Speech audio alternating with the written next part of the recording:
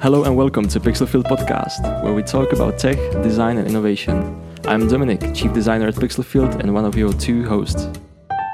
And I'm Philip, CEO of Pixelfield. So what are we going to talk about today, Dominic? I think we have got there the article and some few news. Yeah, let's do a couple of news today. I think it would be good to keep the format of this podcast as raw as possible. Let's just keep it flowing as a conversation between us. I would actually start, if you don't mind, with the article that you wrote. I was reading that over the weekend. I was really curious. Yeah, I was curious what you think about it because. I found it intriguing. Just for people that are listening to us, the topic of the article was why we should test our ideas early on, and why people are afraid of it, sort of, or at least that is kind of the core of the article, right? Yeah. The reason why we should test ideas, I think, is obvious. But working with a lot of clients throughout the years, I've seen the same kind of behavior many times over and over, and that's something I described in the article, and something I try to maybe like name the reason for this kind of behavior, and that's when the entrepreneur really doesn't want to try out the ideas on like real users and real people and gather as much as feedback as possible. So have you ever encountered something like that? Yeah, definitely. I mean, this is a problem that I deal with quite regularly, especially when doing like design sprints and MVPs and that kind of stuff, because it is a like very popular topic that everybody's talking about, right? With agile methodologies and everything. Everybody always talks about, let's make it as quickly as possible. Let's get it in front of the users. But what happens most of the time with clients is that they sort of get scared and they get to the point of like, oh, no, it's not ready yet. We have to like make it more polished. We have to make it more perfect. And it's like really, really hard for some people to really get to that mindset of, it doesn't matter. Like we have to do something and get it out. Yeah, I think I found like several reasons why people might be doing this. And I think that just like being afraid that it's not going to be perfect is not the main one, actually. And I think it really differs. It depends what kind of project it is and if it's like a startup or a big company. But I couldn't really wrap my head around it for like a really long time because I just really didn't get it. And what I found out is, okay, some people just are afraid that it's not going to work out great. And if you, as I said in the article, if you invest so much of your time and money, of course, and maybe hopes into project that you work on for like months or maybe years thinking about it, then it's obvious that you're afraid, and it's like really something that takes a lot of guts to start. But one of the reasons is I think that you just try, or maybe some of the entrepreneurs really try to protect their feelings from being hurt, and maybe like the dreams they have just built being shattered because they've already spent the time, they've already spent the money, and if they feel like it's not going to work out well, then the last thing that like is remaining is really the picture that they've just built in their head that like they're gonna be the next Bill Gates or whatever, and everything's just going to be like launched really smoothly, and then they're afraid to really come up with the product because they might kind of lose this idea and they don't know what to do next if it fails. Yeah, this is really interesting. Like, I was now just thinking about a couple of examples in my head, and I definitely agree with that. It's even though people think that they might be like cold and analytical, there is always that sort of attachment to the project you're working on. In some way, it is your child, right? That you've seen being born and growing and everything. But I actually think like it might be also on us as like as a suppliers, as partners for those businessmen and entrepreneurs to kind of help them out realize that kind of being attached to wrong idea is probably like not the way to go. And still, if you validate early on that your idea is wrong, it doesn't need to mean that you're a failure if you're able to pivot and move on to the new, better idea, basically. Yeah, exactly. I think like failing really fast is something, it's even hard for me, and we talked about it a while ago, Yeah. that we do the same thing too. We just come up with some idea and then we cherish it for a while. And instead of like being able to kill it real quick, we just like hold on to it for like weeks and months and discuss Yeah. it. So that, like, everybody has this problem. But I've also find like a group of clients, and I don't think it was like it wasn't really like a minor percentage of them, but I have felt sometimes, and it was really frustrating for us and well, for me, for the developers working on the project, Mm-hmm. that the client, I was sometimes wondering if the client really wants to finish the project and if he really wants to succeed and if he really wants to launch it, if it's not just like him paying for the experience, like Yeah. paying for the ride. That is interesting.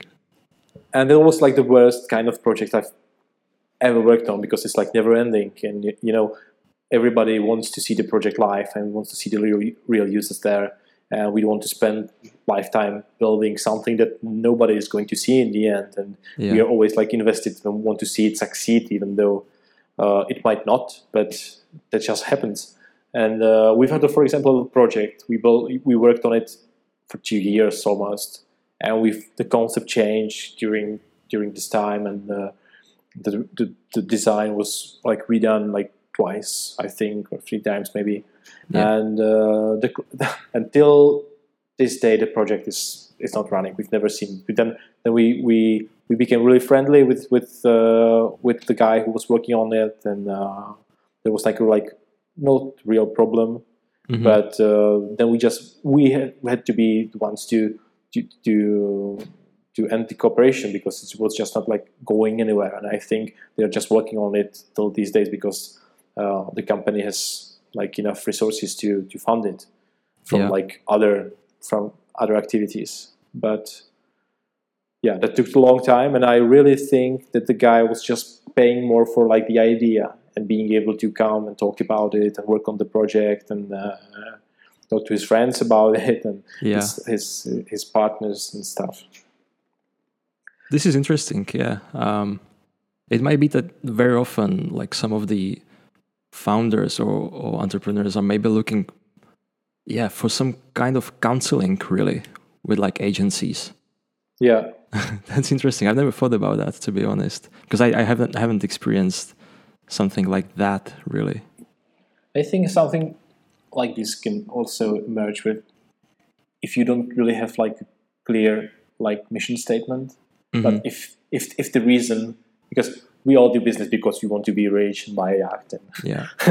not do anything till the end of our lives, of course. But I think most entrepreneurs, I hope so, just have like some kind of mission statement, a problem they want to solve, experience, whatever. But there's like a group of people that just have this idea of like becoming rich, and they just want to be successful, and that's like the only thing that's like the purpose of the business they're starting. And if in this case, I think you might end up with something like this because you're not very passionate about the product itself or the service or the problem you're solving, really. Because if you really want to solve something, then you just need to launch it. Otherwise, you won't get there. But if you just want to be successful, or just think about yourself as a successful entrepreneur, and if you want to be like in a tech and building apps and all this stuff, you really do not need to launch that fast, because you can still be doing some changes there and improvements and all this kind of stuff. If you don't really need the money really fast, then you can go like this for a really long time, and there is nothing that will be stopping you. Yeah, this is really interesting. I mean, this is probably the reason why I like design sprints and generally like the MVP kind of approach to work. Because one thing that I really like that you said is that sometimes like the project owners are not passionate about the project. And I think with those kind of services, you can like clearly see that immediately if it's the case, and it doesn't cost any of the sides participating on the project like many resources. But at the same time, I think, especially with like big enterprises or maybe companies that are around for a bit longer, sometimes it might be that the new project that you're asked to work on, it was created by a founder or just by necessity or something, and it might be even like project number 5 that they are trying to do, and they failed many times before. So the managers that are working on it with you are just not enthusiastic about the project because they're like, oh yeah, it's not going to change anything. It's going to go to the bin as the projects before or something. But if you, as a supplier, like really move fast with them, you kind of let them participate in the process, and you put something out super fast, test it with users, and show them real reactions. No matter if the project is going to be a failure or success at that point, I think to see that someone actually used it and had some kind of emotional reaction to it might even help the organization itself to like find the new energy to build new stuff. Yeah, I absolutely agree with that, because the worst thing that can happen is like the team working on something for several months and never the project never seeing daylight. So that like it's just mood killer for everyone on the team. And if it's like, as you've said, like project number 5, then that's a complete killer. So yeah, exactly. That's why it's important when you're working on some MVP, just to always have some like concrete outcome that you can work with. You can test it on users. You can just have something to evaluate actually. So if you end up the project without like no outcome, then that's the worst possible ending for it. Yeah, I agree.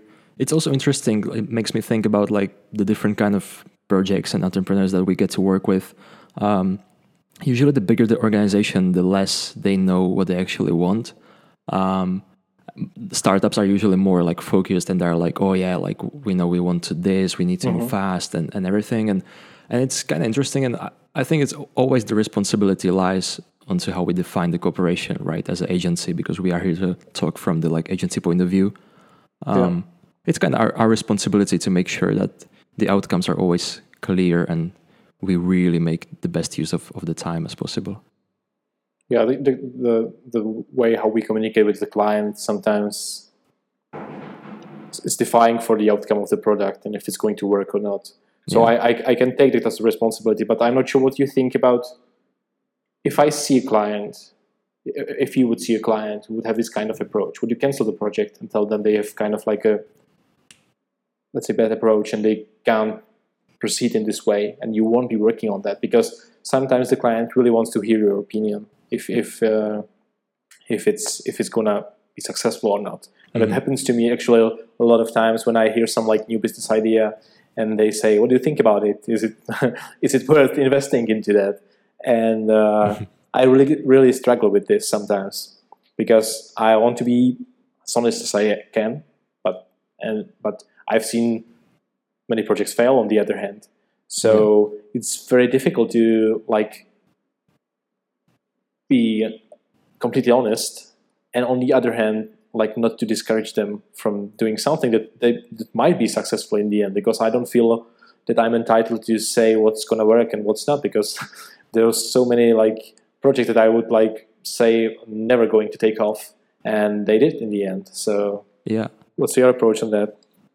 Yeah, I was just thinking about the one meeting that we had together actually with one project like that was basically a completely new idea, and I remember they were asking us the same thing, and I think it's important to be honest with the client, to let them know what you think about the project and explain the rationale behind it, which I remember we did with these guys. We basically told them, yeah, this project is not for us. Like even like when we judge it, like don't really see that value. It's worth like mentioning like that we weren't really the target audience of the project, so that made it even like harder.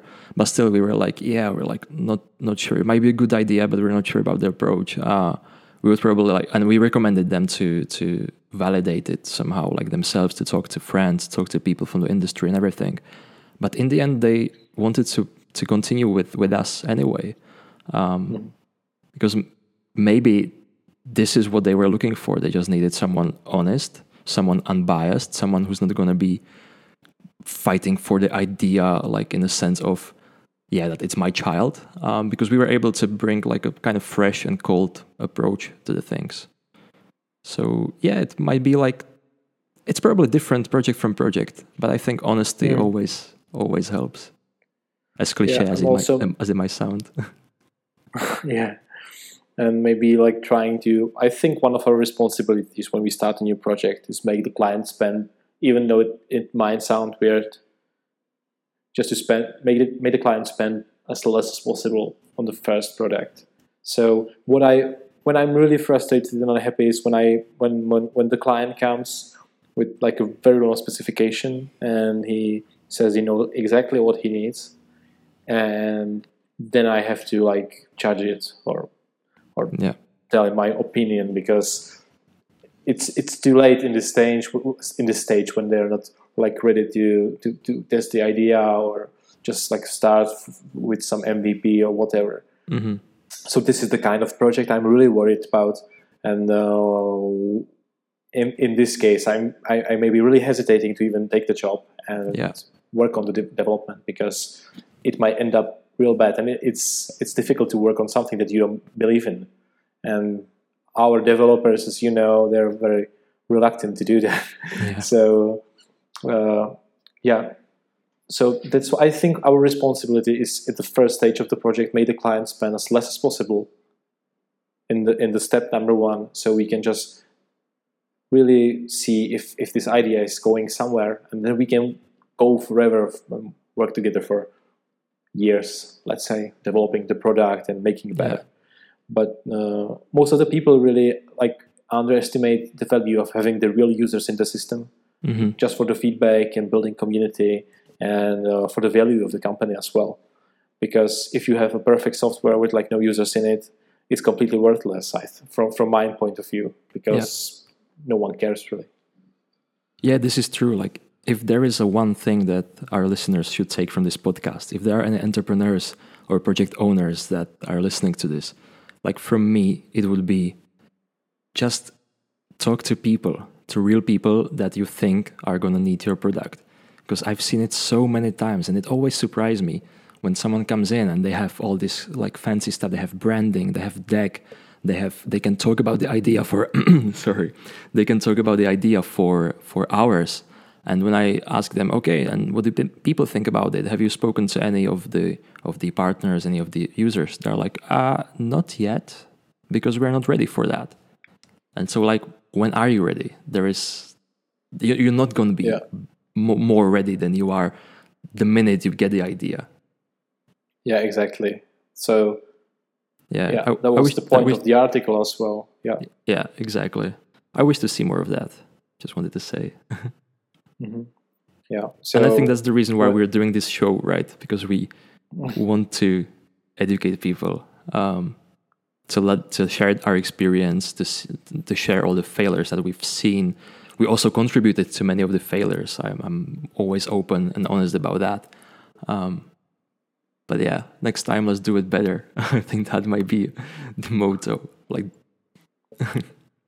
yeah, what I wanted to say, if someone would take something out of this, is it's super hard to just let some ideas go.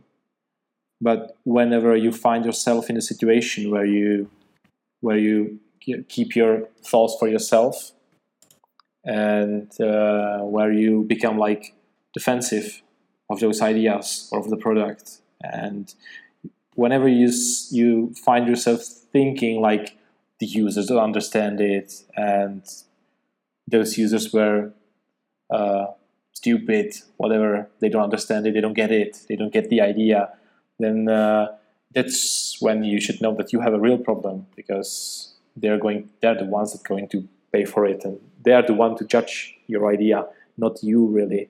So you should like be working with the people and with the team who is as open as possible, and you should encourage this like culture of being open and being able to contribute or criticize, because it's really hard to let someone criticize your idea, your product that you, as you've said, is almost something like your baby, but it's absolutely necessary, so you don't like keep yourself in the bubble of just your ideas and wishes and your pictures of yourself. Yeah. Well said. Well said. Yeah. Don't protect your code. Protect the people that are using it. Yeah, exactly. Become Avenger. So, I think more of this is going to be in the article itself, but if you want to, you can check our blog and we're going to share it in the description of this podcast, wherever this podcast is going to end up on. Yeah. So let's take the news. I'll take a look at the news, I think. Yeah. Big one for me. This, Jony Ive leaves Apple. Oh, God. Yeah. What's going to happen with the company? Were you surprised when you heard that? I have to admit, like, I kind of was. Like, when I was thinking about it, then I wasn't really after a while. But, like, when I first read that info, I was like, oh. Because, like, for some reason, when you say Apple, it's probably because of how legendary Steve Jobs left Apple, right? I kind of expected to everyone that works there, from like the head management and from the core people, to like stay there until their last days. Which obviously there is no need for that. Like, why would they? But I wouldn't want to probably to do it. But yeah, it was at first surprising to me. What did you think? Well, I don't want to like criticize the products right now, but like for last few weeks or months, I was really frustrated with the updates that were coming out, and I've been using iPhone and MacBook for some time now, and I was always happy with the product. And what I liked about it most was the design. That's one of the reasons why you buy it, I think. And of course, I'm not sure if he's that well known as Steve Jobs was. Maybe not like in the general public, but I think for us working in tech, he's just as famous as Steve was. Yeah. And so for me, it felt really like the end of one era where like Apple stood for some like quality or innovations and all this stuff. And whenever I kind of doubted if they still like have this kind of potential, I always you always like had those like personal heroes there. Yeah. And you could just like count them that I didn't, for example, like expected the new iPhone not to be anything else but perfect from the design point of view, or any products coming out. I was just, it always, whenever you try it for the first time, it always felt like great. And there was a difference, and there still is in those products on the market right now. There is a difference from the other brands out there, and I felt like a guarantee till he was still working there, or he still is. I always like felt like it has to be something like that, and I think this ended for me, or is going to end with him leaving. So I'm not going to stop liking it. I'm not going to stop using it, but I guess I won't be so thrilled when something new is going to be coming out, and I would be more like expecting how is it going to turn out. Really, I won't be so enthusiastic about everything they will do. Yeah, and I hope the people that are going to take over are going to stand up to the job, but I think they will. Yeah, I was reading quite a lot of articles about this, saying that basically Jony wasn't really part of the design team, of like the active design team, for quite some time now. He's been more like a symbolic figure in the back, and loads of the like new products and things have been made without him, sort of. Yeah. But yeah, I think time will show. I was trying to look up the people. It's one woman and one man that are going to take over design. They're basically going to split the kind of Jony's chief designer role into two. One of them is like the hardware design. The second is the software design. I was trying to find something about the people, and obviously they must be super talented and have a really great track record. But yeah, not many things are known publicly about them. They have there are no kind of interviews or significant articles that would that would kind of research what they've been doing. So yeah, time will probably tell. I hope for the best. I like Apple, or to be more precise, I like their products. I'm not really sure if I agree with everything that the company is doing. And yeah, I hope it's going to still be the symbol of great user experience as it was. And I really think it always was. Like as you know, I've switched quite recently to Android. I bought the Pixel 3a because I really was happy with about the idea of owning like a really budget-friendly device, I would say, for someone like me that works in tech industry, and still to get the full experience, which I definitely got. But still, there are like tiny things in the Android ecosystems that are just not what I'm used to from iPhone. Like everything kind of works there a bit better. And now I sound like a typical Apple sheep, but yeah. At the same time, if I can like plug in a different kind of news, I think Google is trying to catch up with Apple and maybe overtake their seat, because they have been doing quite a lot of things recently to kind of match up with the unified iPhone experience. There is the Android One program, right? That's basically the official version of Android that you can get on some devices. That's the one that Pixels are running, but there are also a couple of different phones that have this. And quite recently, which we were just talking about before this podcast, was the newest update from Google Play Store, that basically now all the app icons need to have the same shape, which is what Apple was doing for years. And that's why it always like look unified, and Android never wanted to do that, and now suddenly Google is doing much more of these things. I think since publishing the material design guidelines, which is a couple of years now, they have been like slowly trying to unify everything. Well, yeah, see how it goes for them. Yeah.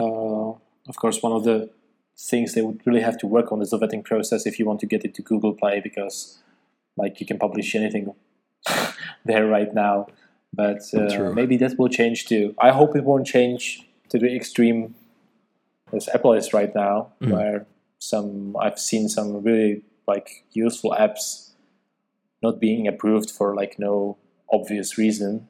Yeah. But yeah, so I really wish them the best, and I hope it's not going to be such a low to the image of the company. Maybe for me it little bit is, and it's a bit worrying, but see how it turns out. Yeah, apparently Johnny is starting a new company. I think it's called LoveFrom. It's meant to be a design company, and in the official press release they said that LoveFrom's first client is going to be Apple. So they're apparently going to work together, which I kind of refuse to believe. I don't know, like if they wanted to still work together, I think Johnny would just stay in Apple. He would keep getting the stock options and everything. I don't know. Yeah, on the other hand, how long was he working there, right? I'm not sure.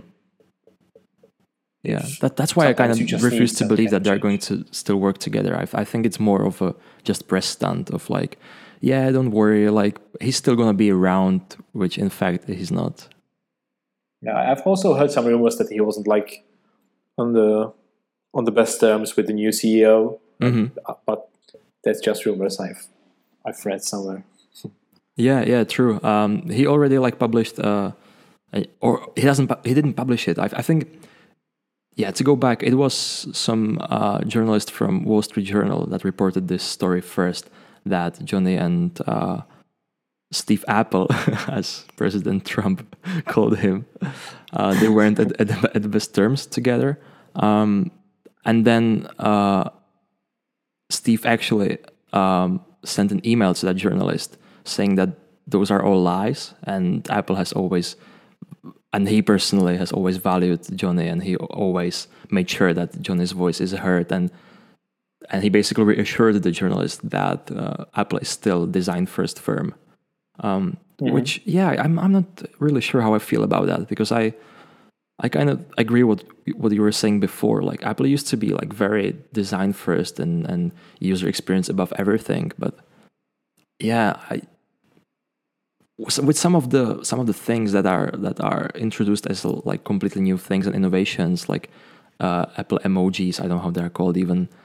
It doesn't seem like the best user experience. It more seems like, oh yeah, let's get kids in so that they spend as much money when they get older as they can, basically, to get kids to the ecosystem, which is typical for profit first company and not experience first, right? I think this also changed during the time when the company gets older, and yeah, that's one of those things I'm worried about, because I've seen just those guys guarantee that this isn't going to happen, and it's not going to go the way Microsoft went for me when they lost all the credit last few years. Yeah. But I think they're getting back there a bit.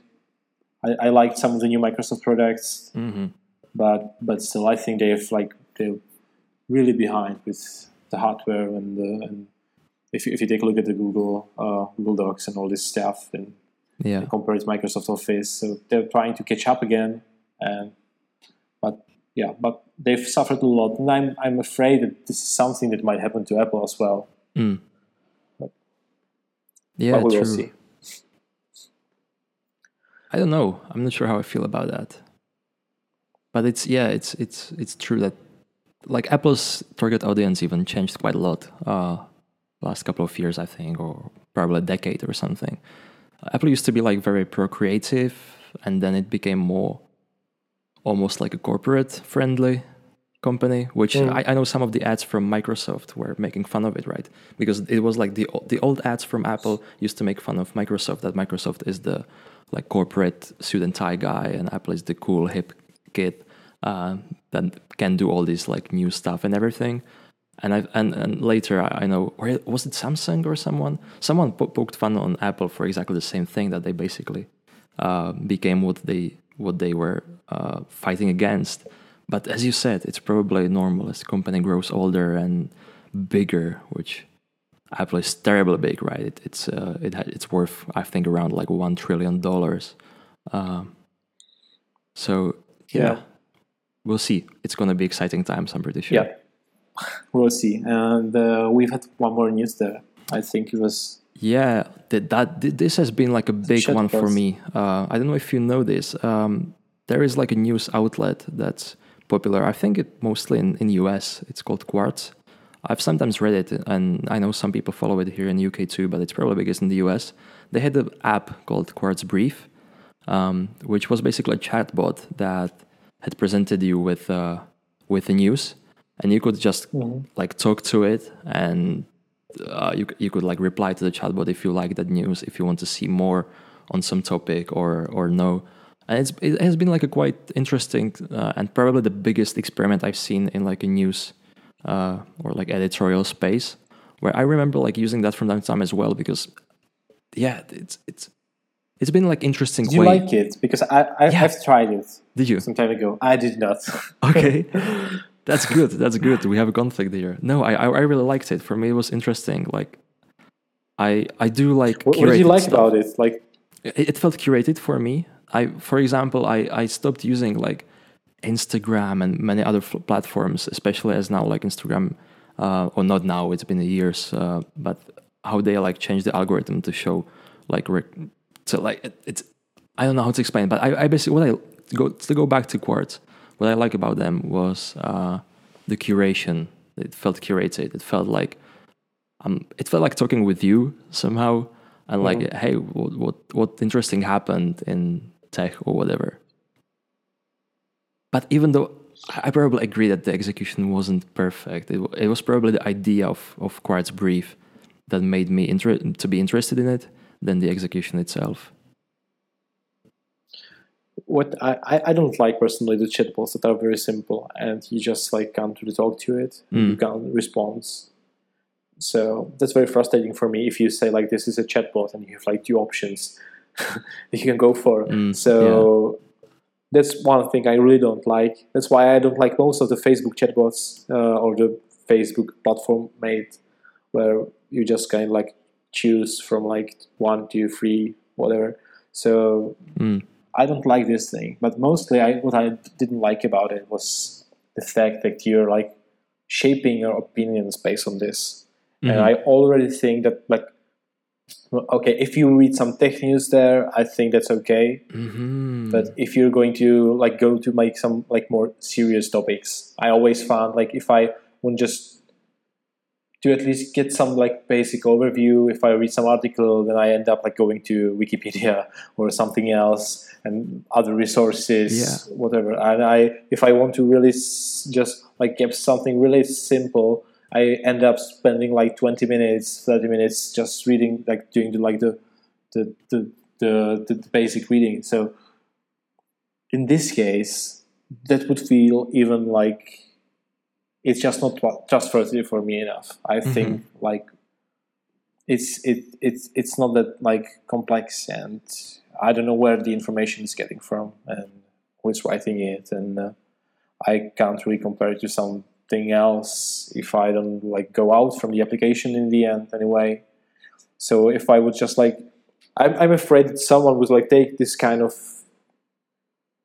the form of the conversation, like the messenger of conversation, has like some negative connotations for me right away. Because, you know, I get it that this might be interesting for some like maybe younger people because they are just used to go through everything in their like messenger conversation styles, and it might be more easy for them to digest it. When we, for example, worked on Storky, on the application for the young adults, where you just can read basically some stories in the form of messenger conversation. I really liked the app, and it was really like well received by the audience. On the other hand, I still have some doubts. If I know you can't really change that, and it's the way it's going to be in the future, that people are just going to be communicating in this way. But I'm not sure if it's that good thing. I think still it's better if the user in the end takes the book or newspapers or whatever than just like going for the simplified form. I think you really got a point there, because for me, I was using Quartz, and generally I read newsletters mostly for like tech news and business news and kind of things like for my work and from the industry.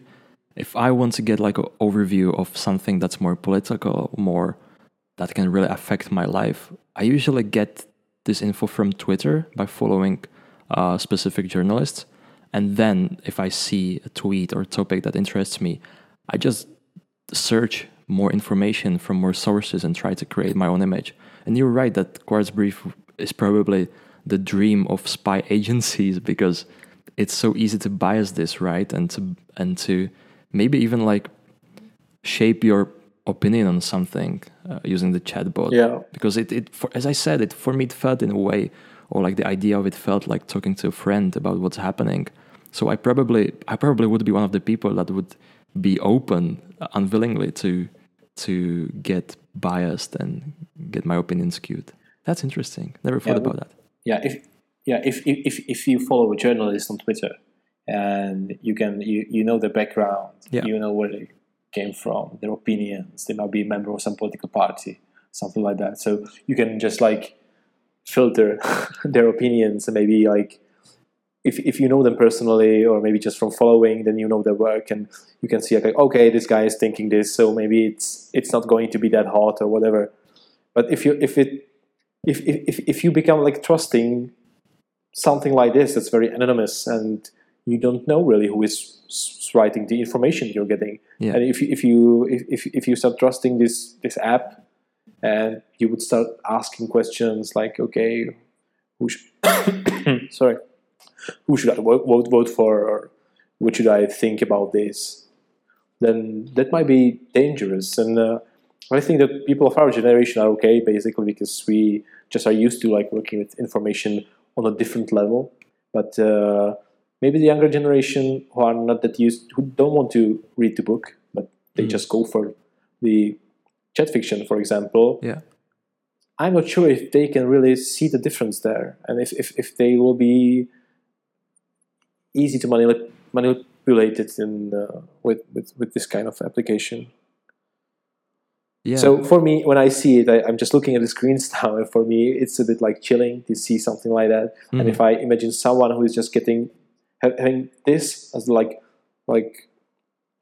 main source of information, that's scary. But yeah, but the concept itself is interesting, of course. Yeah, I agree with all the points. It might be a Okay. good topic for next podcast, right? The ethics of the products and designing stuff like that, because yeah, everything we create, You know, even something as innocent as kind of short stories app, can actually shape the next generation and world around us more than we maybe think when we design it first. yeah, yeah, exactly. So if maybe if the app was like you said, it seemed like well created, and Mm, maybe if you at least have like some personas there, or see like who is writing those responses, who is responsible for this topic, yeah. and this kind of stuff, that it might be easier for me to leave it. Hmm. But you know, I use like the Google News. I don't know how the app is called, but when you see like so many different like topics, and how easy it is to manipulate someone with just a title, and even in the media you trust, then you still find out that if you just like go for the titles and then open it, you might get like completely different image of what's Yeah. going on. Yeah. So in a world when this is happening with almost all the media we consume, then this seems even more scary for me. Yeah. Agreed. Okay, so I think that's it Yeah, for shall we end the today, episode right? there? I think this is like a nice closure to it. Thank you guys for listening to us today. I hope you enjoyed it. And if you haven't subscribed it, please do. Also, you can find all the content we talked about on our website, on our blog. So thank you for listening again, and see you next time.